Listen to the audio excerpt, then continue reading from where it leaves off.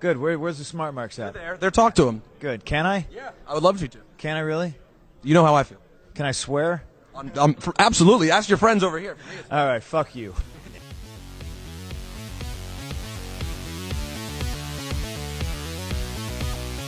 The Rogue of Wrestling, Michael Newman. Excuse me, Mr. Announcer, sir. I don't identify as male. Today I identify as an elephant. And the New Jersey Kid, Joe Sheehan. Sir, we do not identify by weight. That is prejudicial. You're listening to the Super Smart Brothers Pro Wrestling Podcast. Welcome, ladies and gentlemen, to another exciting edition of the Super Smart Brothers Pro Wrestling Podcast. I am, of course, one of your hosts, the New Jersey Kid, Joe Sheehan, talking with my tag team partner, the Rogue of Wrestling, Mr. Michael Newman. And Newman, this week, our theme is cages. Cages, like hell in a cell. And a classic, War Games. And war games. God damn. Yeah. You know what? Quick guess. How many of these cages are going to actually keep any other people outside of them? Any other people outside of them? Mm-hmm. Because the point of a cage is to keep everybody outside. Yeah. We have 3 of those matches. How many do you think are going to have outside interference? One. Or, I'm sorry, going to have outside interference? Yeah, like somebody else getting into the cage or something. Oh, 2 out of 3. Really? AKA the 2 Hell in a Cell ones. Because I was, you know what? Given the setup, I was only going to call for 1. Because I figured that the New Day, whoever the third member is going to be, will probably get involved somehow. Yeah. But with Kevin Owens and Shane McMahon, I don't think there's anybody else to get involved. And with the War Games match, I don't really know if there's anybody else to get involved either, who's not already in the That one, match. there's definitely no one to get involved. Yeah. But Shane and Owens could be really interesting. Who do you think might run down into there? I'm not sure. I think you might get... I don't know if direct interference in the match, I'll say, but we could get an appearance by, say, like, Stephanie. Because I think that's where this is going, right? I don't that know. Owens takes out Shane. Like, this is what I'm imagining with this match. I'm imagining Owens just destroys Shane. Like, leaves him a bloody mess. And then... Yeah, that's absolutely what should happen. And then he's stretchered out, and you have, like, an appearance by Steph, and eventually it's going to lead to Hunter coming back. Yeah, I feel like I agree. The direction here is that after Shane, Kevin Owens will be moving on to Triple H. At some point. I don't know whether the timing would be more of like a Royal Rumble, or I don't think this would wait all the way until WrestleMania. Yeah, I could see like Owens destroying Shane here, and then having like a feud, so to speak, and I'm using air quotes on a podcast, with like Daniel Bryan, with like Daniel trying to rein him in, but obviously Daniel can't get into the ring, so right, that's got to lead towards someone getting into the ring, and so eventually it'd be Hunter. Yeah, and I think probably in the interim, I think it's going to be Zayn for a little while longer, because he's been like constantly attached to this storyline. You know, like even just this last week, he was warning Shane not to go out there, saying it's like, you know, look, this is beyond the Kevin Owens that you know. He's snapped. This is Psycho Kevin. Yeah, I was the best man at his wedding, and this is the worst I've seen him. And on top of that too, I think part of the Starrcade card is advertising Sammy and Kevin. I wish I lived in, what is that, down in North or South Carolina? I think North. I'm not sure. God, I wish I was down there for that house show. Like, I mean, it's fucking like the name is such a huge thing, the Starrcade name. Yeah, and then fucking Rock and Roll Express gonna face off against the club. Dude, you know who they should fucking face off is Tex Too Bad. Tex Ferguson and Chad Too Bad. I think it was Robert Gibson said that. He was like, I don't care if it's the club or and he called them their tag team name. It was like Tex Too Bad. Yep, it's Tex Too Bad. Yeah. I'm a big Southpaw fan. Tex Too Bad is one of my favorite tag teams. You know what? Tex Too Bad versus the New Day would be a fucking dream match for me. What I hope they do at the Starrcade house show is like vignettes throughout the night of like the Rock and Roll Express and Tex Too Bad like building up to that match. Oh my gosh. Like if that was the fucking main event, that would be the best.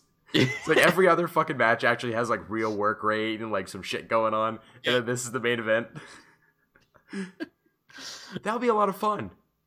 It'd be so much fun. That'd be a lot of fun. Know, dude, you know that for the club, like that's a dream match of theirs. Like they're getting into the ring with it's got to be at least one of their tag team idols, because those characters are a little based off of Rock and Roll Express. Mm-hmm.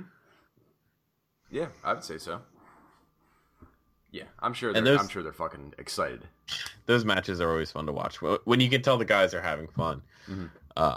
That's although fun. You know what, to segue a little bit. Speaking of when you can really tell that people are having fun, a podcast recommendation for you if you haven't checked them out yet. The Edge and Christian Pod of Awesome. Yes, dude, I love that. That's a really good show, dude.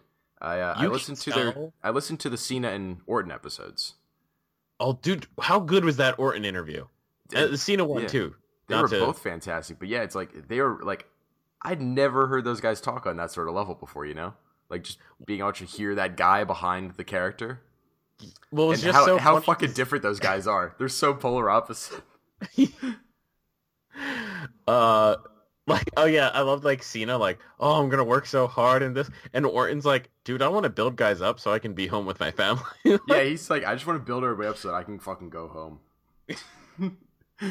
Like he's and not in a lazy way. Like he was so serious. He's like, I want guys to take my place. Like I want. Yeah. Well, and you know what? Even outside of what he wants to, but like the actual way they've been used to, how many more fucking guys has Randy Orton, like, kind of built up as compared to Cena? So many more. Because he's basically pushed those guys past him. Yeah. Like there's so many guys that have gone above him and like held the championships like more times than him and things like that. And whereas Cena has such a higher expectation, I think, of like how guys should be and things like that. Whereas when you've got Orton, it's just like, hey, can they work in the ring? Can they do that? Like, I think he wants good guys to take his place, but he doesn't have that. Yeah. Mm-hmm.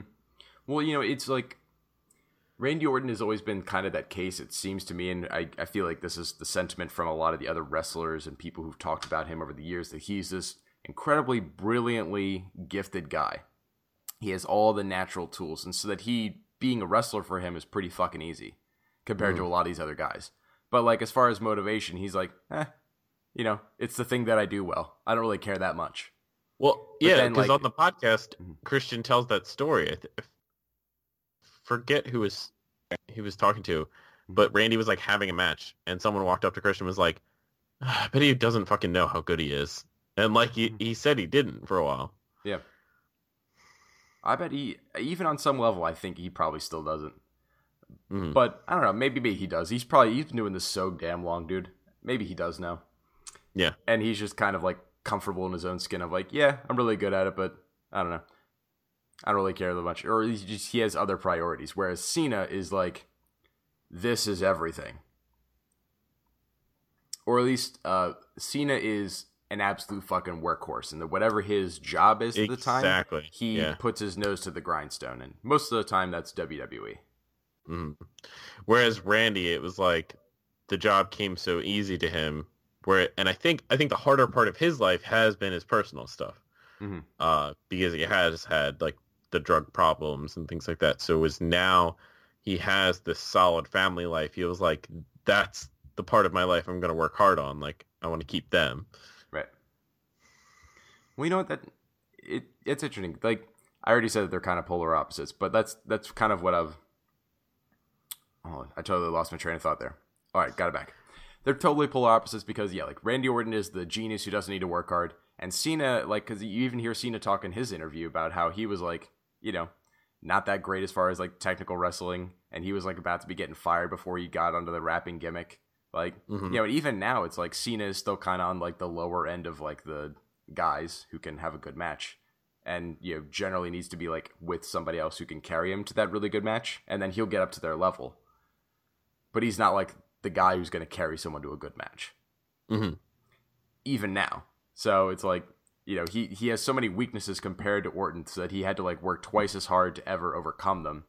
And then when he found out that he was great on the stick, you know, that really, you know, definitely put things in his favor. But yeah, like he's had to work so much harder for all these things. So it's like all these things that he has to appreciate them because he's put in all this time. Whereas Orton, it's like, like I don't have to work for shit. So like, why would I appreciate it?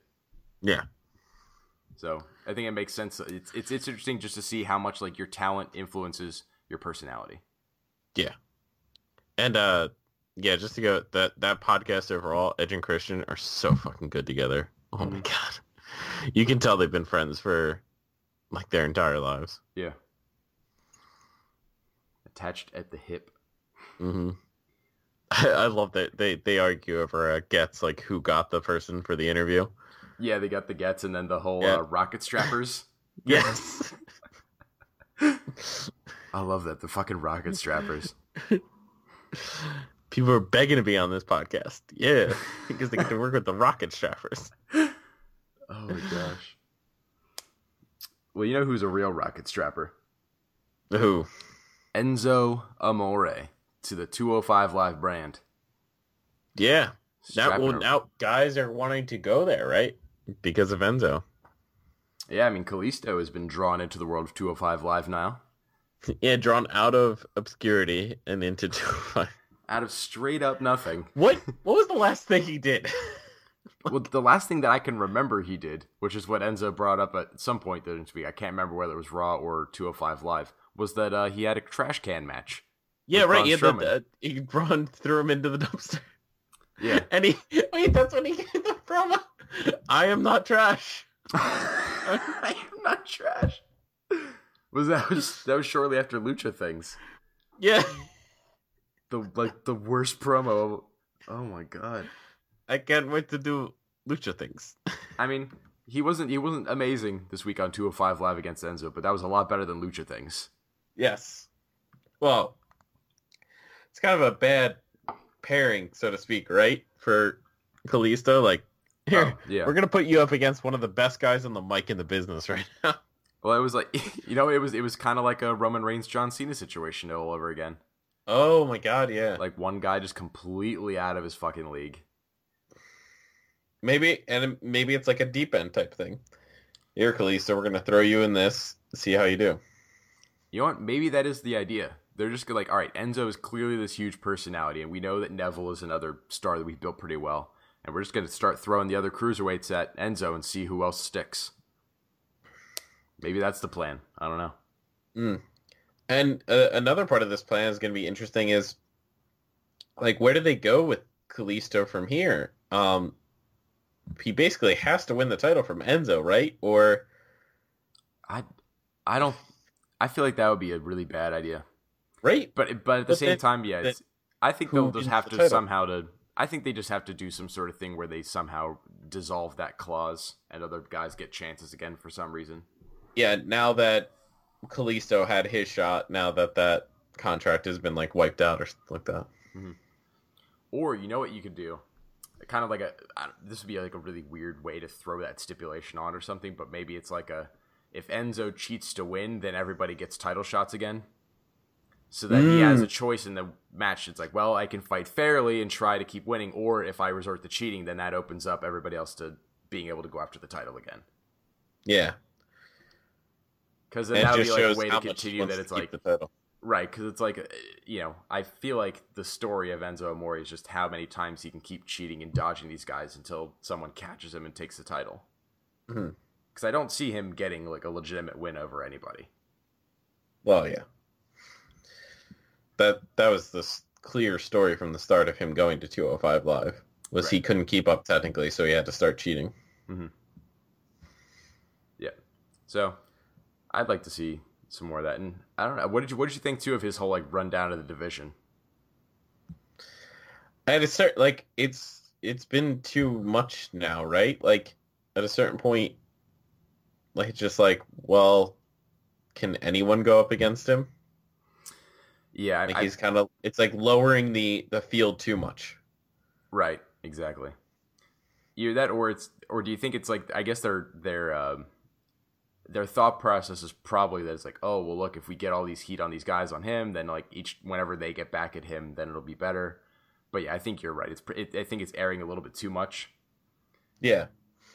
Like, running one or two people down is fine, but like when he's like just sitting there going down like a lineup, like, Well, I think I think the biggest problem is just that like there's like none of these guys are really getting an opportunity to say anything back.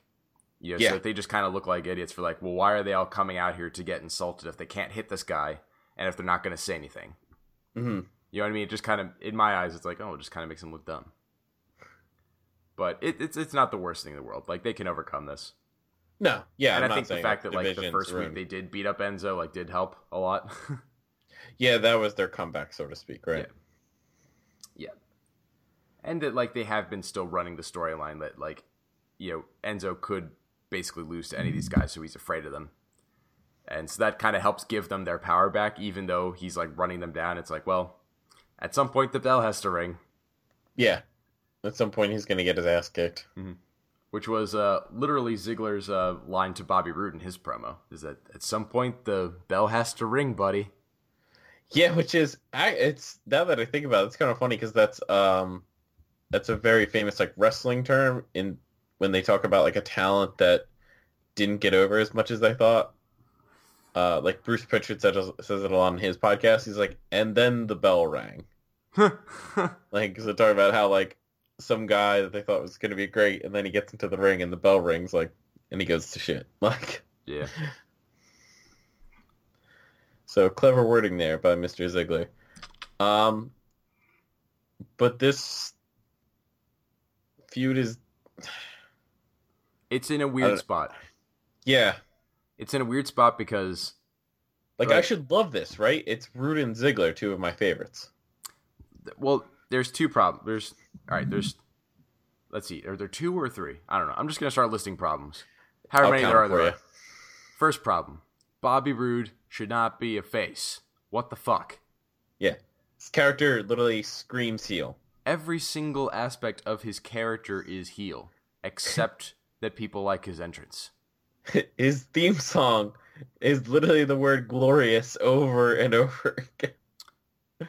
But at the same time, like, people like Bray Wyatt's entrance, and he can still be a heel. So, I don't know why they decided to make him face because of this. It makes It's like the no type sense. of face, right? Or the type of heel, I'm sorry. Well, like, he's not even a heel. Like, Oh, yeah. like, he's supposed to be a face for some reason. And his face character is like the most, like, basic, bland, bullshit face character. He just comes out and says a catchphrase. Like, every single thing about this feud, it's so weird because it's like, it's proving the heel right, which is not what you're supposed to do, right? The heel's supposed to be wrong? It'll be in the ring that he proves the heel wrong, right? I guess that's supposed to be the story, right? Is because if Bobby Roode wins the match, that means that he's not just an entrance, even if his matches are blasé as fuck. Well, is Ziggler's argument isn't about style, right? I don't know. Because we haven't seen him in the ring yet. That's the other really fucking big issue about this whole thing.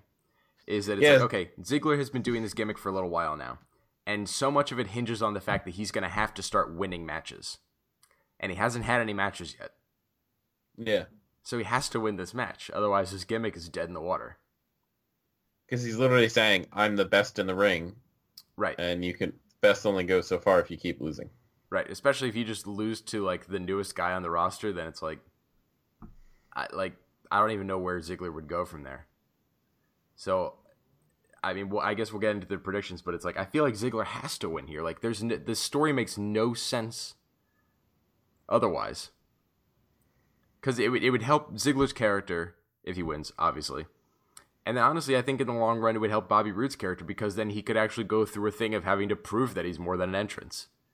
Because, I mean, he is just an entrance right now. Yeah, on SmackDown so far, he is just an entrance. Because yeah, he's still got the entrance. As far as an in-ring talent, he's really nothing special. And then as far as the promos, his promo is a face sucked balls. That thing sucked, right? Yeah. Well, he shouldn't be a face. Exactly. Like, I should say, the wrestler Bobby Roode can be a face. The character of Bobby Roode on SmackDown right now cannot. right. It's like when you're trying to be Ric Flair 2.0, you can't be a babyface. Yeah. Because you're not Ric Flair. Yeah. Also, you're not Ric Flair. Ric Flair could be a babyface in that role because he was fucking Ric Flair. Oh my god! Just like roll him out in the wheelchair with the rope.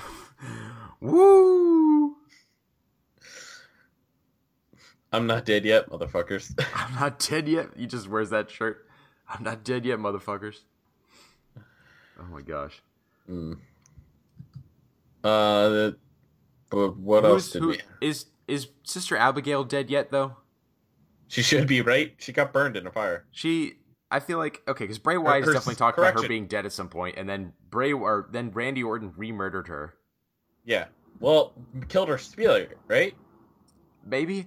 I don't know. Or Shit burned has been so the unclear. body that was there. Because he burned down the compound, and then there was like the time where he like stuck the weird cross thingy in the ground. Mm-hmm. I feel like that was related to Abigail too somehow. Yeah, it was supposed to be like to ward off her spirit. So, I don't know, some shit, right? Yeah. But I don't know. It's like I don't want to get my hopes up because I've done this so many times with Wyatt, but I don't know. It's like I feel like there's got to be some potential here for this Sister Abigail gimmick with him, though, right? Well, like, I understand your argument because there fucking has to be at this point, right? He's literally going up against a guy who's beat him without his face paint and with his face paint. Like, if Bray now puts on face paint and fucking loses again, I don't know what the fuck you're doing with him. Yeah, like oh my god, right? Like, think about that. Like, he keeps challenging this guy. Like, why can't Finn just go, no, I've beaten you? oh my god, I'm gonna have to fucking send you. There's this video. It's fucking hilarious. It's called Bray Wyatt Eater of Pins. And it's like a 3 or so minute long video. It just does a compilation of like a little bit of his promo against some guy.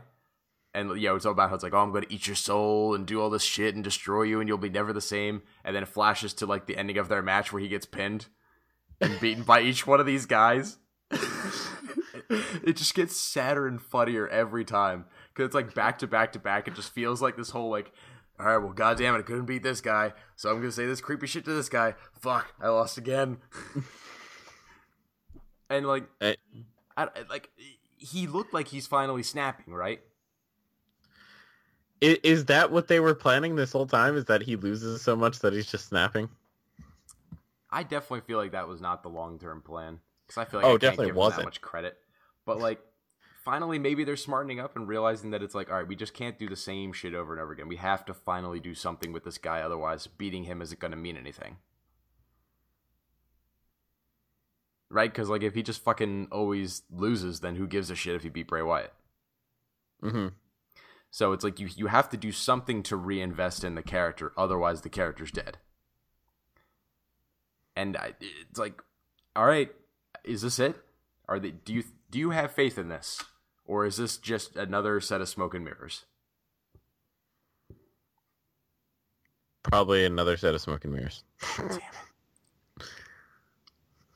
It's like, but they're actually, it seems like they're finally doing something different. There's actually character progression. He's finally, like, on some level, even though he can't fully accept it, he's accepting that he's a loser and that he's lost and that something is wrong. And, because he's a crazy person, he's, like, psychotically breaking. Please, WWE, just let him win. Let him be Sister Abigail and be creepy and murder Finn Balor. Because I feel like that is the way they're going about it, based on that promo, is that it's going to be him in face paint, maybe even with new music, maybe something else different. I would hope he changes up his moveset a little bit.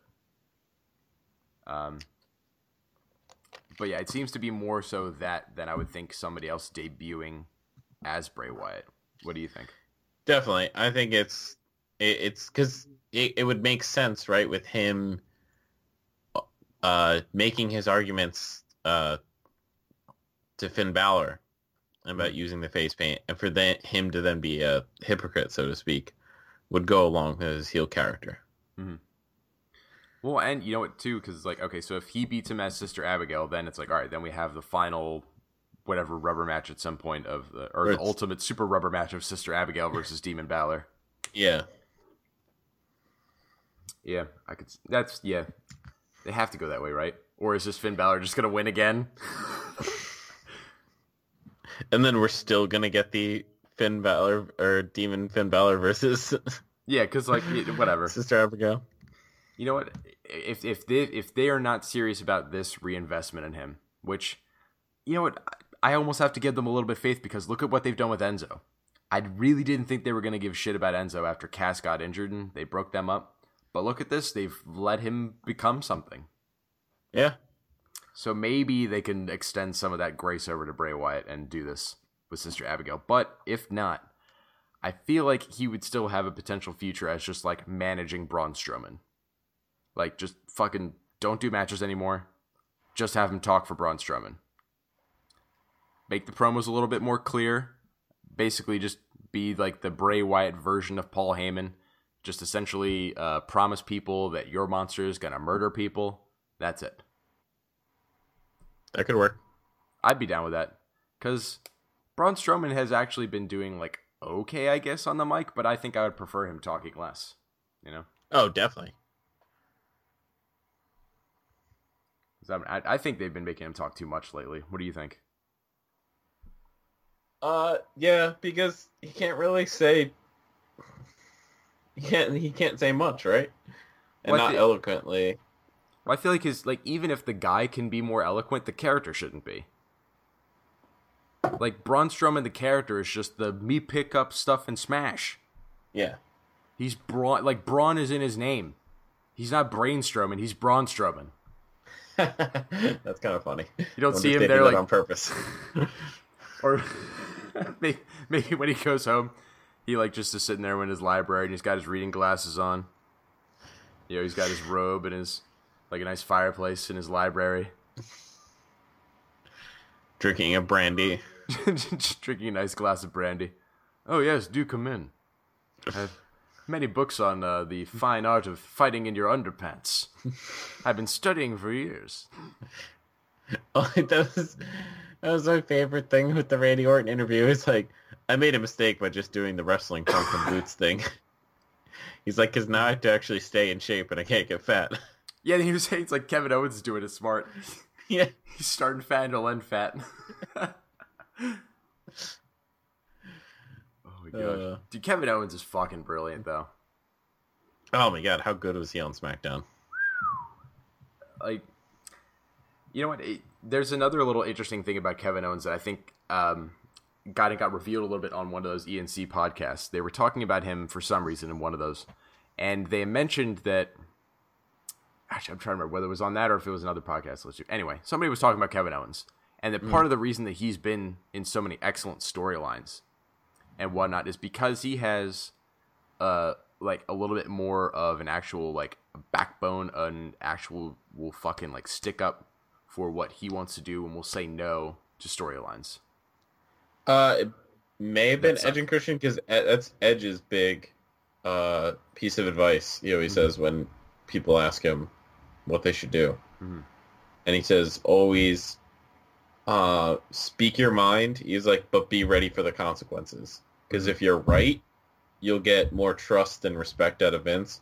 But if you're wrong, be ready to eat shit for a while. Like, yeah.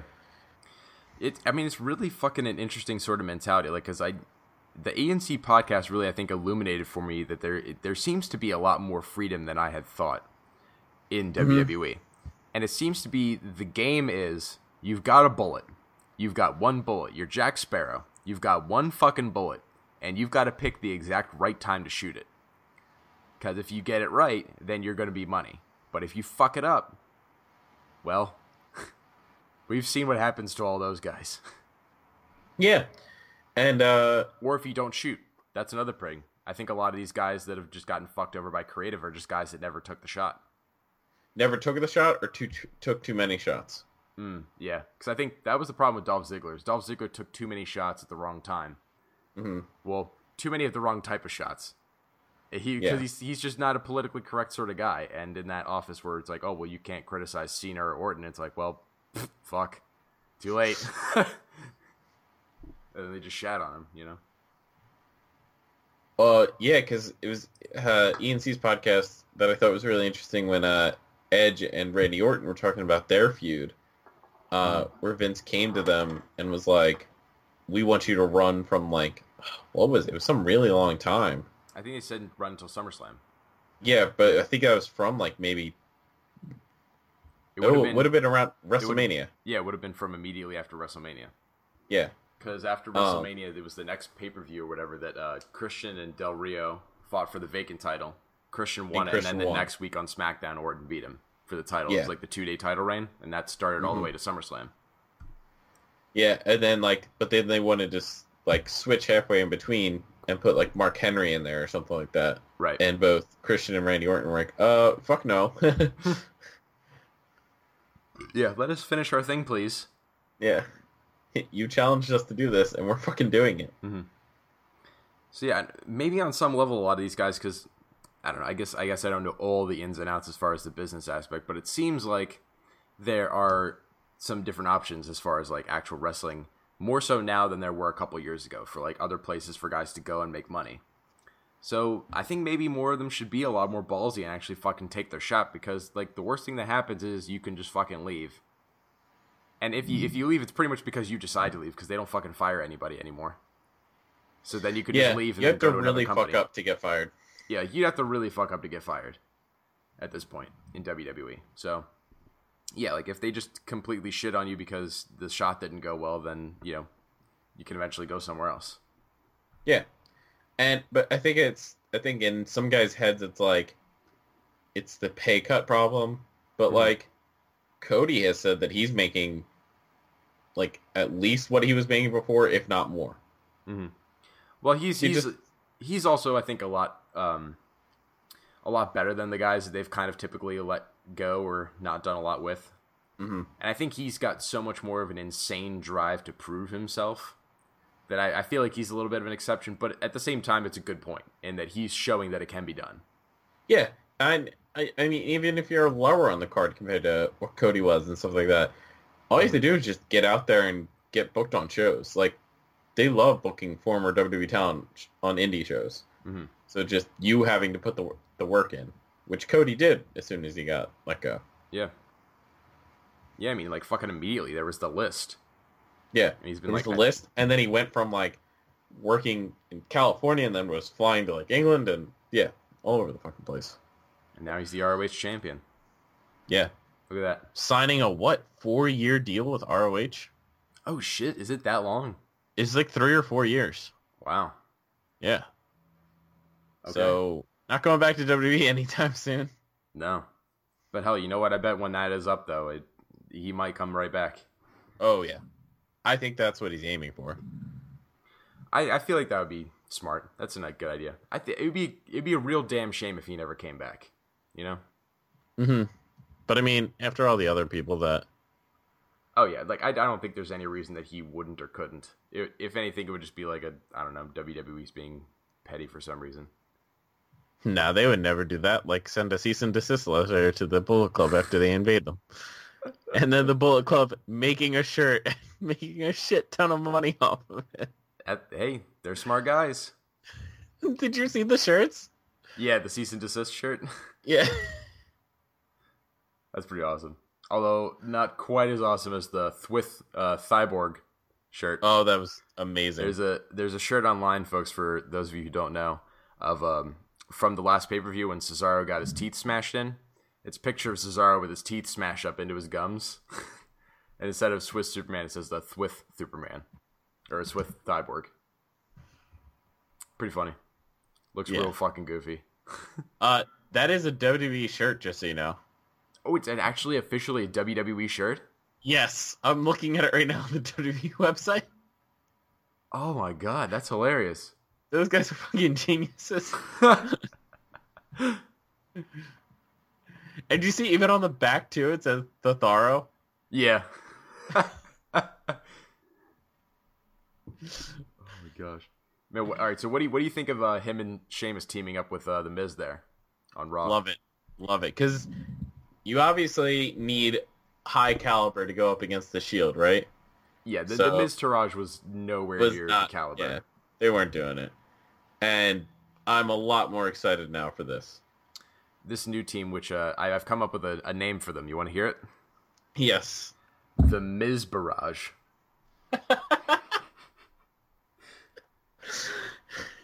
I swear to God, if they use that on WWE TV, someone listens to this goddamn podcast. Yeah, that's too fucking weird and obscure. The Miz Barrage. Dude, there have been so many fucking weird, obscure ideas we've come up with. Like, the fact that Dolph Ziggler is basically the Mad Hatter, in a way. The fact that Alexa Bliss was riding Nia Jax to the ring. Like, there are things, man. They've stolen ideas from us. Take the Miz Barrage. It's a good one. We don't even want money for it. Yeah, you can have that one. That one's fine. But the Bray Wyatt just losing and having all this culminate into nothing, don't do that. Listen to me when I say, let Sister Abigail be a thing. Let this go somewhere. Please. Just like, also, let Ziggler beat Rude. Please. Please let Dolph Ziggler beat Bobby Roode. Please. We swear everything will be fine. Please, it's a lot. Trust me. Please just let him win. Hey. Even if he has to cheat, I don't care. We did have a sign of life of them letting guys that we didn't think would win, with Ty Dillinger staying in this U.S. Championship picture. That's true. I feel like that bodes well for him. He's probably going to be coming after the new champion Baron Corbin. Mm-hmm. So that AJ can go on to other things, like the WWE title, and hopefully Shinsuke Nakamura, and not Jinder Mahal. Oh my God. You want to go into predictions now? Oh wait, I need one more very important point from SmackDown. Uh-oh. We now know that Rusev Day is not just one day a year. Rusev Day now is any day that Rusev wins a match. How good was that? Like, it was like a 5-minute match, I don't think even. But Aiden English and Randy Orton. Aiden English is a good fucking wrestler, dude. They have good chemistry. Yeah, they have good chemistry together too. I like them. And the pop-up RKO? Oh my God. Yeah, well, I mean, the RKO is one of the... I think it's probably got to be in the top 5, if not the number 1 almost, over finishing move in WWE. Which is kind of funny when WWE did I think it was like, the top 25 or top 50 finishing moves or whatever they did, DVD. Like, that was back, like, a while ago. So, like, the RKO was in, like, the 20s, I think. Mm-hmm. And it's just gotten so much bigger than it. Well, especially now with, like, the meme culture and shit like that. I think that really sent it over the top. Because of the RKO out of nowhere. That was another one I love that Orton's in on it now, doing the moves to his kids into the pool. Yeah, because that's fucking hilarious. And he said, like, the kids plan it too. Yeah. They're, mom can stand here, and then you run out here. Oh, I'm sure. All right, like any fucking kid where you've got somebody as your parent who's famous, and like you're in that world of like, just Instagram and Twitter and all that sort of shit where you can get followers and popularity. Of course, you're gonna fucking use your famous parent. Yeah. So, yeah. I'm sure they probably also think he's cool to some extent, but yeah, I'm sure it's like let's fucking get lots of followers and views and likes and shit. Let's get our dad to do fucking RKOs on us. Or our stepdad, I guess. Yeah. But it sounds like they're really fucking close. I don't know. Can't remember who it was. Oh, I think it was like Dax Shepard. The actor was talking about, he's married to Kristen Bell. And, like, they brought their daughter to, like, one of the sets of his latest movie, and he got to, like, drive a car on the set. And so he got to do, like, this crazy, like, drifting move on set. And his daughter, like, just did not care. And he was just talking about, like, I think that's the two things with having, like, when your parents are famous. Either, like, you're like, oh, yeah, I have the cool dad. Or, like, whatever. He's just dad. Yeah. Whatever. Can we get ice cream? Yeah. I think that's what she said or something. Oh man. All right. So Hell in a Cell. Hell in a Cell, man. Are we finally gonna get a winner of these tag team belts? Well, I mean, you did win. You did. Technically, you won. Because we talked about it. It's like, hey, look, even if it's a day off. So, you won. You are the champion right now. I want a more definitive win. Oh, you're going to be that much of a baby face about this? I'm gonna be Chris Jericho in WCW. Look here, Teacup. A win is a win by an inch or a mile. Centimeter. That's right. I call you Centimeter. It's an Enzo What is that line. from? That was Enzo talking to Kalisto this week on 205 Live. I was like, that sounds familiar. Because I'm the Enzo Amore of this program, you know? Oh God. I thought I was supposed to be the New Jersey Kid. Ah. Ah. Now I'm going to be the Tozawa of the show. Just start grunting. Is that shit like not over anymore? I don't know. It's definitely not. You gotta do more. The Titus brand killed it. Fucking Titus Brand. Hold on, I just gotta die over here real quick. I was gonna say. Alright, now I'm alive. Yeah, Tozawa. That fucking Titus Brand, man. I told you that shit was poison. Should have fucking beat up Titus. But yeah, now that he's fucking not the cruiserweight contender anymore, I don't think we've seen them together anymore. Either on Raw or 205 Live, right? Yeah. I think they've only done web videos. Oh. I must have missed those. Some web videos. Have they been doing more of those, the conferences and shit? Not the conferences, just them backstage. They gotta go back to the conferences. That shit was funny. Yeah. Anyway, yeah, so back to Hell in a Cell. Should we run through the predictions? Yeah. So first we start off on the pre-show. We got the New American Alpha of Chad Gable and Shelton Benjamin going against the Hype Bros, Mojo Rawley, and Zack Ryder. I feel like this is definitely Gable and Shelton, yeah? Yeah. And I feel like we're just going to get more teasing of the heel turn from Zack Ryder and or Mojo. Because I don't think they've decided yet who's turning heel. Or do you still think that they might be both turning heel? I think no, that's what I'm saying, and or. Oh, okay, yeah. Because, you've seen Zack kind of hint it, and then you've also seen both of them kind of hint it. I don't think we've seen, just Mojo. Yeah, I don't think so. Because, yeah, it was just the two of them together when he was hinting stuff, so. Yeah, I feel like this loss is going to lead to them turning heel or something like that. Yeah, but I don't think we see anything, during the pre-show. Yeah, it'd be a Fallout thing next week on SmackDown. Yeah. That's what I see. All right, so now on to the main card. Randy Orton versus Rusev. Are we going to have Rusev Day? I would really like Rusev Day to happen. I feel like it makes more sense because I don't really know what Randy Orton gets from winning this match. So I was actually going to say... Yeah, because he won at SummerSlam. And then I know that, Rusev got the win back in SmackDown. So we're kind of tied at this point as far as, the rivalry goes and stuff. But, I don't know. I feel like Rusev's got to get the win here. Yeah, and it doesn't hurt Randy at this point. No, I think he's fine and dropping this. I would like to see this feud continue because the stuff from the past just few weeks has been great, so. Yeah, it's been good, and, honestly, there's, what else are either of these guys going to do right now? Yeah, there's no one else for them to face. Well, they're both just kind of, caught in this weird limbo right now of, because, the U.S. title, I feel like is about to go to Baron Corbin, because if it was going to stay with AJ Styles, then it's okay, well, then maybe Rusev feuds with AJ Styles next. Maybe that would be his trajectory. Mm-hmm. But like outside of something like that, you know, because the other one that I thought would be a really good one at some point to do would be a feud with him and Chad Gable. But Chad Gable's doing the tag team with Shelton Benjamin right now. Yeah. So it's like it's hard with Rusev. Like, where else do you go? And Randy Orton, as per the podcast, I think just wants to turn heel again. Oh, I love that. It's like, I'm done with this babyface shit.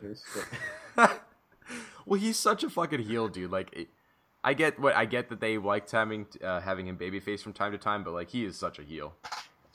Yeah, and it seems like he has fun with the babyface character at first, like when he first returns from like an injury or something like that. But then really quickly, it's just like, all right, to really get some death, let's turn heel. Well, it's like, I feel like for almost every character, there's one alignment that it suits that character a lot better, and some of them can go, you know, back and forth between them and do fairly well. Like, actually, you know what? I think the shining star example of the guy who did both roles exceptionally well, better than anybody else I can think of, is CM Punk. CM Punk was an extraordinary babyface and an extraordinary heel. Yeah, I do still think that he was a better heel overall. Mm-hmm. But that still feeds into my theory. But then, like, you know, Randy Orton, he's a heel. Like, come on.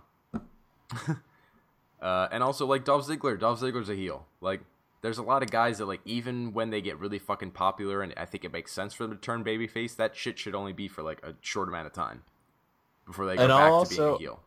I'll add in, Punk was really good at switching quickly between the two. Mm-hmm. Because I'll give the example, I think you had, like, someone like Shawn Michaels. Early on in his career, fantastic heel. Mm-hmm. But then later on in his career, fantastic babyface. But it was almost like two different guys because of that break in between. And so I won't put him into that league of CM Punk, so to speak, of being able to switch back and forth.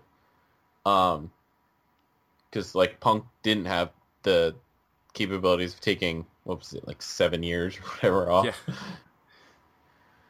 Well, who knows? Unless he comes back in a couple of years. Okay. Then he will have taken 7 years off or so. But yeah, because you're right. Wow, I hadn't thought about that. Like, who was a really good at both. But yeah, that's a fucking excellent point, though. Yeah, I think Shawn Michaels is probably, and it is different though because two different phases of his career. But yeah, it's very much like great heel, great face. Mm-hmm. For him. Yeah, I'm trying to think of. Maybe The Rock, but I feel like The Rock is so transcendental that, like, when The Rock is The Rock, he's kind of neither heel nor face. It's the same thing of, like, Ric Flair right now. Like, Ric Flair can't be heel, technically. Like, yeah. Because the crowd just loves him so much, so. Mm-hmm. All right, so yeah, I'm going to go ahead and pick Rusev. Are you picking Rusev too, or are you going to go Orton? Yeah, I'm going to go Rusev here, just because I think that extends the feud, and I think it's going to be a little more entertaining if Rusev wins. Mm-hmm. And you know what they need to do? And this would be the perfect place to debut it. Give Rusev a new outro theme. So he has his intro, but then the outro would be an Aiden English recorded version of Rusev Day. Like the song Rusev Day. So then it's perfect. So every time that he wins a match, we know that it's Rusev Day. I think it should start, I think, like, if he does win on Sunday, it should be like Aiden singing it live, and then they make it permanent. Perfect. Yes, they have him sing it live the first time, and then they record it. Like, he goes, cut the music. He needs something better, and starts singing. Yes. Oh, Joe, you're a fucking genius. That's perfect. Yeah, he's like, ahem. It's Rusev Day. Oh my gosh. Yes. All right, Rusev has to win now. Yeah. This has to happen too, otherwise I'm gonna be. I'm gonna be really pissed. Take this one too. Take this idea. We're giving you so many good ones. So many good ones, all in one episode. Man, we're generous. Are we? Next match. All right, let's see if we're generous here. We got Bobby Roode versus Dolph Ziggler. Hey, you know what? Even if we gave him all the shit and made him pay us, we're still giving him more quality shit than half his creative team. The fact that we give it to him for free, you know, it's a good value no matter what. All right, Ziggler versus Roode.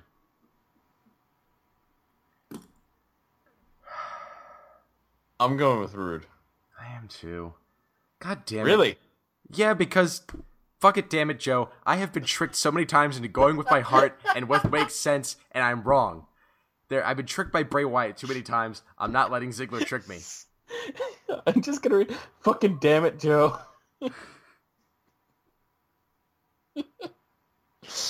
Bobby Roode's gonna win this. I don't know. Hold on. We'll let's keep going. I might come back and change my mind on this one though.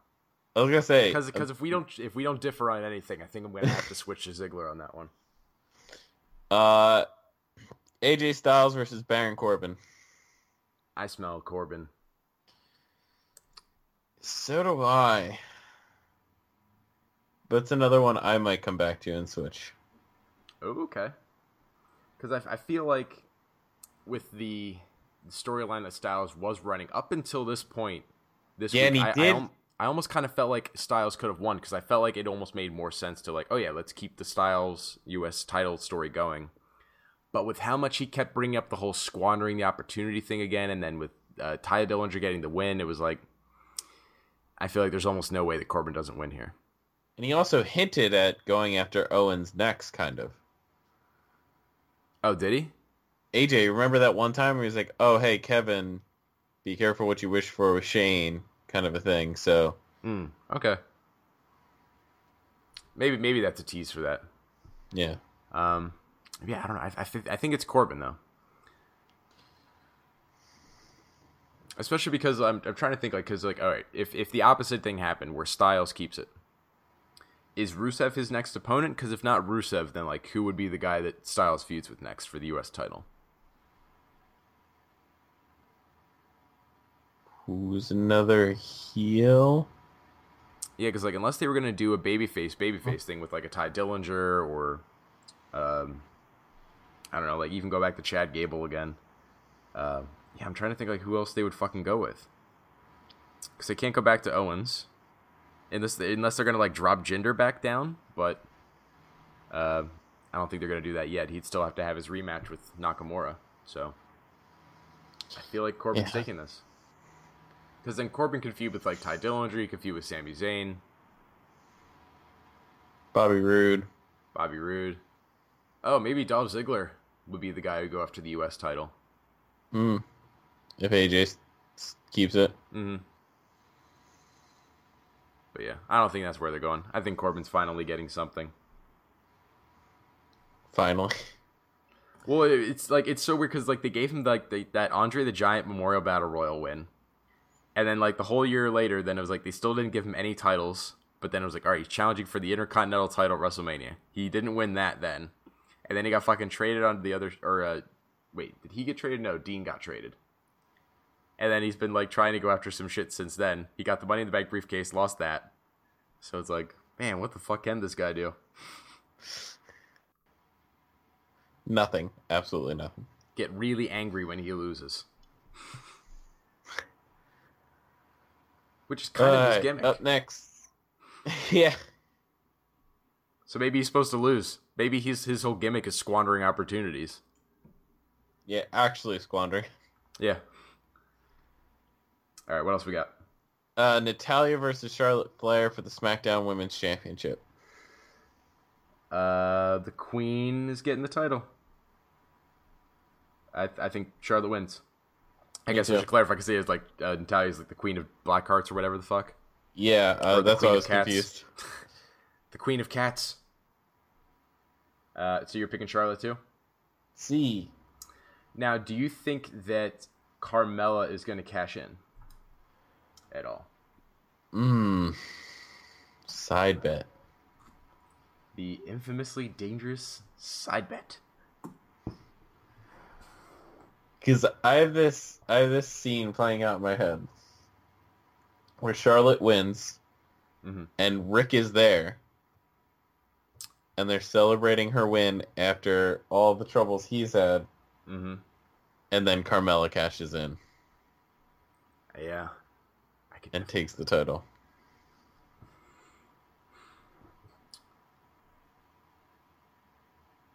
Yeah, because like, all right, because with the timing of her getting a title reign in, she's got to do it soon if it's going to have any level of length. Because I feel like there's no way that they're going to let her be part of the WrestleMania program for that title. Like, it's going to Probably be not. Charlotte or like Becky, maybe Natalia or Naomi. Like, it's going to be those chicks, I feel like. The established ones. Right, the more so established ones. So I feel like they have to do it really soon so that she can maybe get in like a solid month or two, maybe carry it until like about Royal Rumble-ish, and then drop it to like, say, Charlotte or whoever's going to carry it until WrestleMania. Mm-hmm. Because, like, you know what? I guess I'm trying to remember, was one of the other rumblings this year that like Charlotte might be able to face Ronda Rousey? Was that a possibility for the WrestleMania this year? It might be, because apparently the latest thing with that is that Shayna Baszler is officially signed. Mm-hmm. And then Stephanie said that there's an open invitation to Ronda.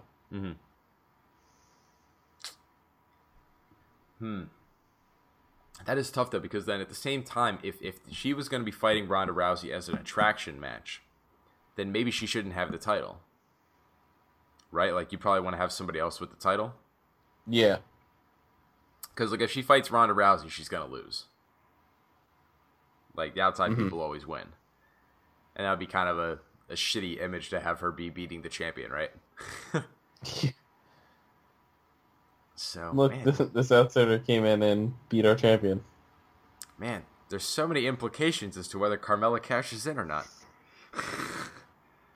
Because then that's making me think it's like, because if Charlotte ends up getting diverted into something like that, then whatever women's title program is left on SmackDown is probably not going to be a big priority. So then Carmella maybe would have the title going into WrestleMania. Who knows? Wow. I can't imagine that. Because if you're going to have Charlotte versus Ronda Rousey, and then you're going to have something on Raw that's probably going to be involving Asuka as the title match, like, if you're going to have a third women's match on that show, then it's just probably going to be a multi-woman match. And, like, if it's one of those matches, then honestly, who cares who has the title going in? You know? So, Carmella very well could bring the title into WrestleMania if Charlotte's otherwise occupied. Who knew that a Carmella cash-in would have us discussing this much? I know, right? It's like there's so many fucking weird reaching implications with this shit sometimes. At least when we overanalyze it in our little fucking show here. So. Us overanalyze? Nah. No. So do you think that she is cashing in? I think she is. Ooh. Alright. Fuck. Do I think it's gonna happen? I was just thinking so speculatively that I didn't even actually bother to be like, wait, so do I actually think this shit's gonna happen? Oh man, this is fucking hard. You know what? For interest's sake, at this point, unless I change my mind, I'll take you up on that side bet. I think she's not. Okay. So, all right, Carmella, cash in for you. All right, what else we have? We have the SmackDown Tag Team Championship match. Our first Hell in a Cell match. New Day of either Big E, Kofi, and Xavier Woods. Two of those guys against the Usos. Yeah. I feel like it's New Day, right? Yeah. For two reasons. One, they've been building this up as being the finale of the feud really heavily. Mm-hmm. And I feel like if the Usos win it back, then it can't be the end of the feud. And that we've seen the Usos as the champions for a little while longer at this point on SmackDown. Yeah, they kind of need a break, I'll say. Yeah. From the titles. Yeah, like, actually, I think it would actually be a decent idea that, like, if they really do this match properly and have it be, like, a really big blow-off and they're just destroyed afterwards, then maybe they take a couple weeks off just to kind of, chill out, and then they can come back and start a new feud. I think they could definitely, like, raise up some other tag teams. Yeah, like, I'd like to see them have a feud with, like, Shelton and Gable there. I think that'd be a good direction for them to go when they come back. And then, although I guess because New Day has to find a new feud, so I don't know if, like, maybe Eric Rowan and Harper can come back. You could try and build Breezango up again. Oh, and actually do some matches instead of just the Fashion Files. Missing off Go ahead. Another show. Yep. Well, you know what? They were saying that they might be in the pre-show for this match, right? Or this. Yeah, possibly. Yeah. So hopefully we'll get some Fashion Files back. But yeah, I feel like New Day is winning it here, retaining the titles. Yeah, me too. All right. Next one is an interesting one. Jinder Mahal versus Shinsuke Nakamura.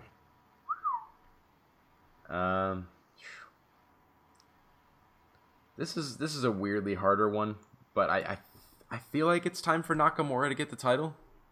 Yeah, I feel like Nakamura has to at least get it for like a short bit, because you can't have him come out of this feud without it.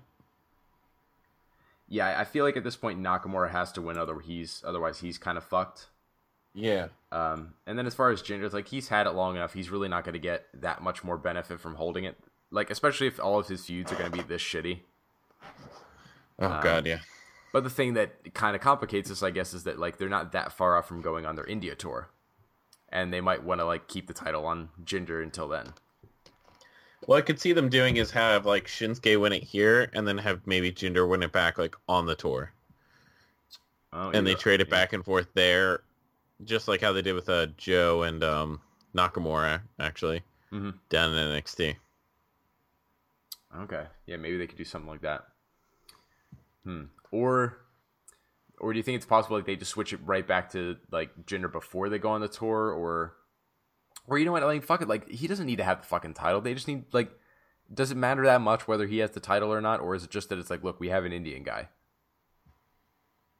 and other guys. They could have him. They could have him challenge for the title while they're in India. Like, yeah, like he could just constantly be challenging for the title or something like that.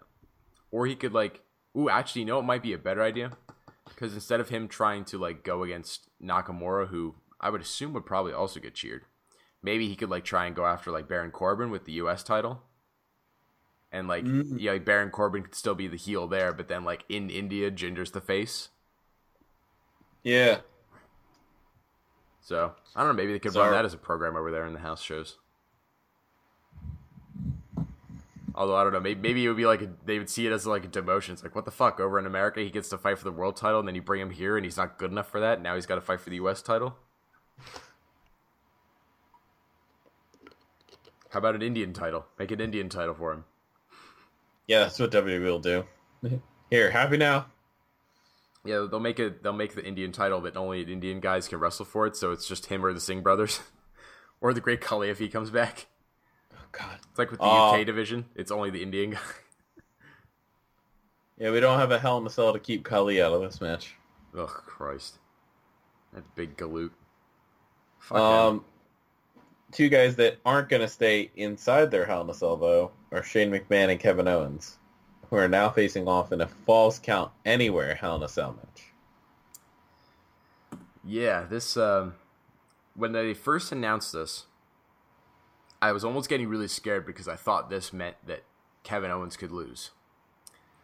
Because I was thinking that, like, why would you bother adding that stipulation? Because, like, there's already no rules for Hell in a Cell. You can already be outside of the cell as long as you want.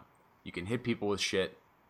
So the point is that the pin is going to happen outside of the ring. Yeah, because that's always been the folly of Hell in a Cell, is that you have these guys, like, kill each other outside the ring, and then have to drag the person back into the ring to make the pin. Right. So then I was thinking, like, I guess you could do a situation where, like, Shane jumps off of something, hits Owens, and then, you know, like, that's how he pins him. It's just like he's still on top of him after that. And they're both dead. But, because, like, I was trying to think, like, the goal has to be that Owens destroys Shane. If Owens doesn't destroy Shane, they have failed in this match. Exactly. But, like, they can do it, I guess, in a way where, like, either he wins or it could be, like, he loses and then goes extra crazy and then kills him. And, like, the aftermath of, like, I lost, I can't handle this shit, fuck this, you're dying. Because, like, I don't think they should do that, but I could kind of see them doing that. I can see it now, too, the way you mention it. Because, like, I could see it if something, like, you know, Owens is, like, set up on, like, the announce table or something like that. Shane like jumps off the hell in a cell, crashes through Owens, pins him there on the ground when they're both dead. After a little, like, couple seconds or whatever, a little bit, Owens will get up eventually, realize that he's lost the match, and then just proceed to murder Shane. And then eventually Triple H will come out and maybe stop the whole thing. Either that, or maybe he just basks in the dead Shane for a little bit. I don't know. Because I feel like how fast do you think they're going to try and set up the thing with Triple H if they go for that next? I don't think that comes around until like Royal Rumble. Okay. I think you're right. That'd be smarter. Do you think, are you saying that maybe like they would start things up then and then maybe all this shit culminates at WrestleMania? Is that possible? Possibly. You know what, actually maybe that would be a better idea. Like, you know, in the interim now, like Owens can keep trying to like go a little bit crazy, and yeah, like think like you said, maybe kind of like Daniel Bryan is the one who's sort of feuding with him, quote unquote. Yeah, feuding at least verbally, and and then yeah, eventually lead to like Triple H coming back or something, and then do a match at WrestleMania maybe. That could be kind of cool. Yeah, especially like I don't. That's definitely not the direction they're going now. But like, if in some sort of weird fucking way, do you think there'd be a way they could like inverse this shit at some point and make like Kevin Owens a babyface going against like a heel Triple H? I mean, Triple H is usually a heel, so that'll be interesting.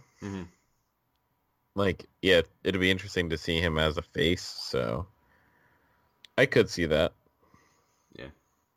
Because I don't know, it's like, I know it's definitely just me and like my bias and stuff like that, but like several weeks ago when Kevin Owens did that first promo with like Vince McMahon and then he like knocked him out with like all the shit that Vince was saying right before that about how it's like, yeah, go ahead and try to sue me.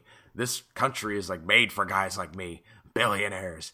You'll be bankrupt if you try to sue me. And it's like, dude, your son legitimately fucking hit him. He committed a crime.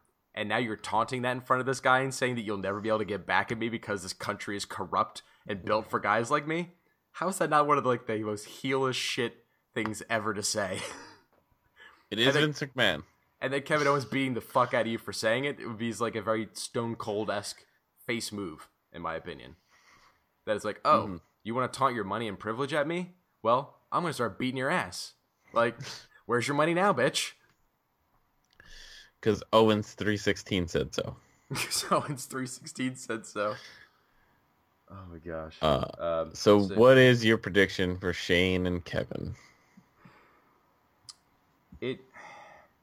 I think it would be too much of it. I know the WWE likes to pretend like wins and losses don't matter, but wins and losses fucking matter. And I think that they could still basically have the same result while still having Owens win. So I think they have to be smart enough to let Owens win. I'm going to pick Owens. I think Owens wins too. Damn. This is, okay. So where are we different? Well, as we have it right now, before we go back and change anything, if we change anything, the entire thing depends on whether Carmella cashes in. Because we have every single result the same. So I'm going to say AJ wins in the United States Championship match. All right, then I'm gonna pick Ziggler over Rude. So we have a couple things to hinge on. Yeah, we've got a little bit more to play with here now. So we've got it all comes down to the U.S. title match, whether Carmella decides to cash in or not, and if Ziggler can finally pull out a fucking win on a pay-per-view. I love how it never comes down to a fucking main event. No, well, dude, like WWE is incredibly fucking predictable with their main events. That's why, like, it was really weird. Like, I remember when I was first getting into wrestling and stuff like that, when you guys were introducing it to me and shit, like, I felt like I was almost more bored by the main event than, like, almost everything else on the show most of the time. Because it's, like, it was always so formulaic that it's like, oh, I already know what happens. But, like, not in a good way. In a John Cena wins LOL sort of way.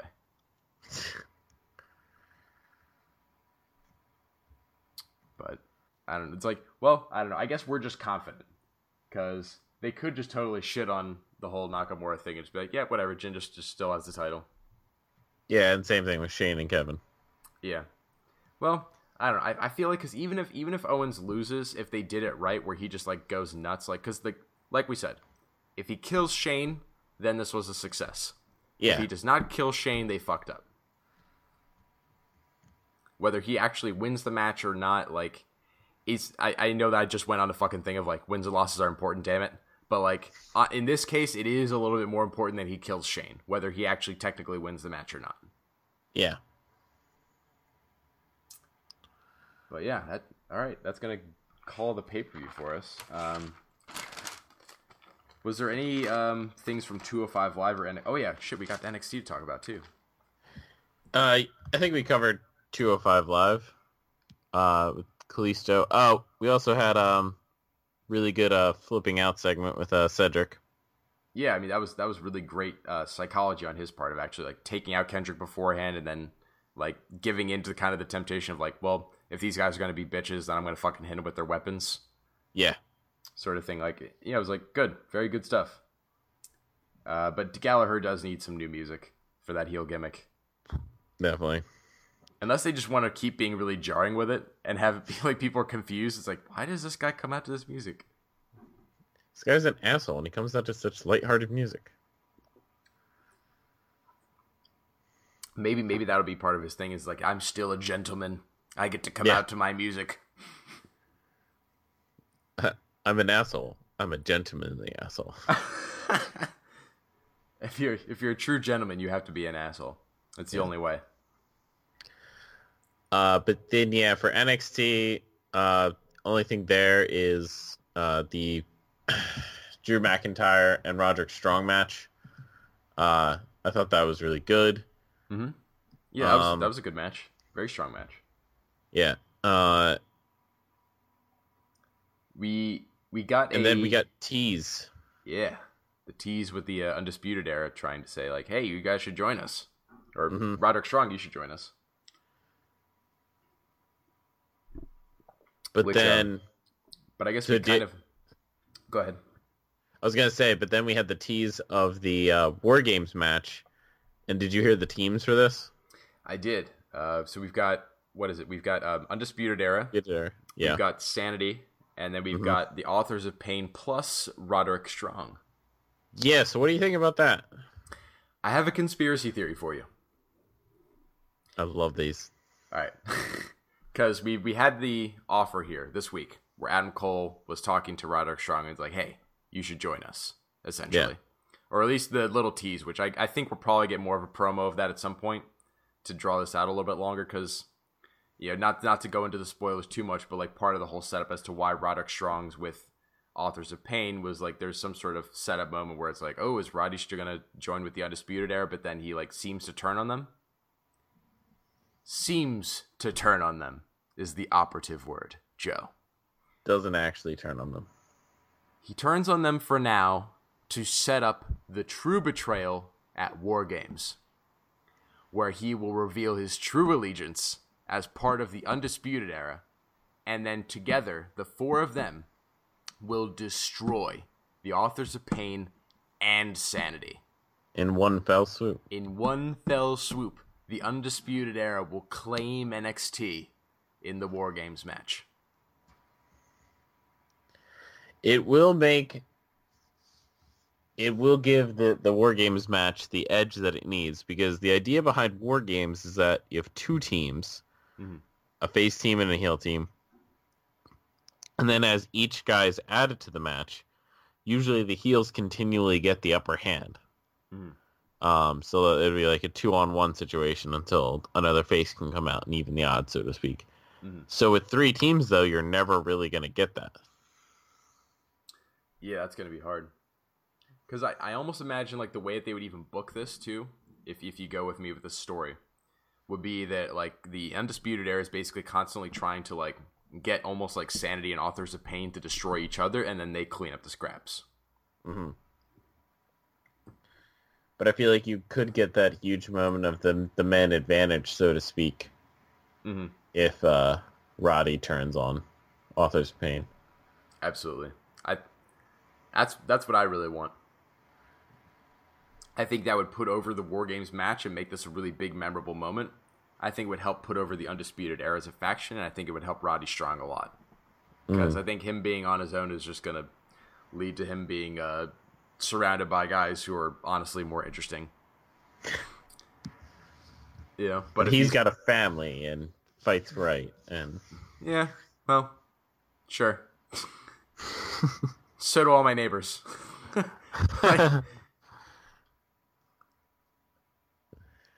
that's Roddy's character. He's your neighbor. But like he's so uncharismatic. Like he's so bland when he fucking talks and shit. I don't know. It's just I think he needs more of that edge, and I think him turning heel for a little bit is really where it's gonna come. So he would be much better as a heel. Yeah. Mhm. All right. So then we go on to Ultima Lucha Tres Part Dos. Yes. And we started out with a battle royale. Battle Royale for a unique opportunity, It's always a unique opportunity. which have usually been pretty good. Yeah. But there's always the twist. So we had the Mac, Escalada, Cortez Castro, Joey Ryan, Vinny Massaro, Argenis, Saltador, PJ Black, Mal Suerte, Paul London, Son of Madness, Masquerita Sagrada, and Ricky Mundo. Yeah. So essentially everybody who does not have a match. Yeah. And the Mac came out of this.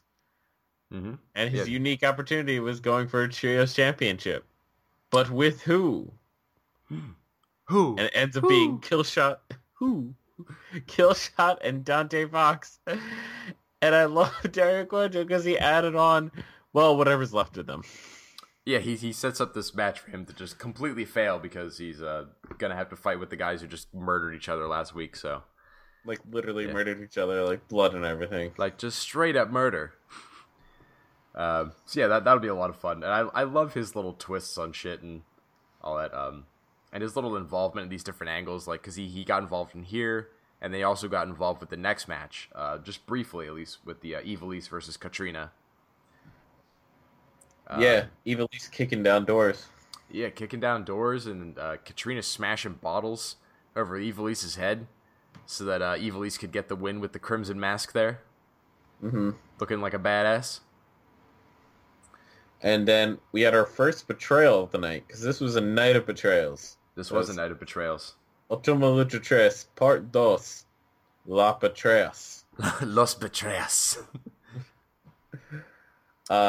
And Jeremiah Crane comes out thinking that he's going to help Ivelisse, but ends up attacking her and breaking her ankle with a hammer.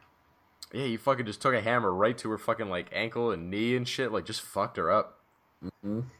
That was nasty.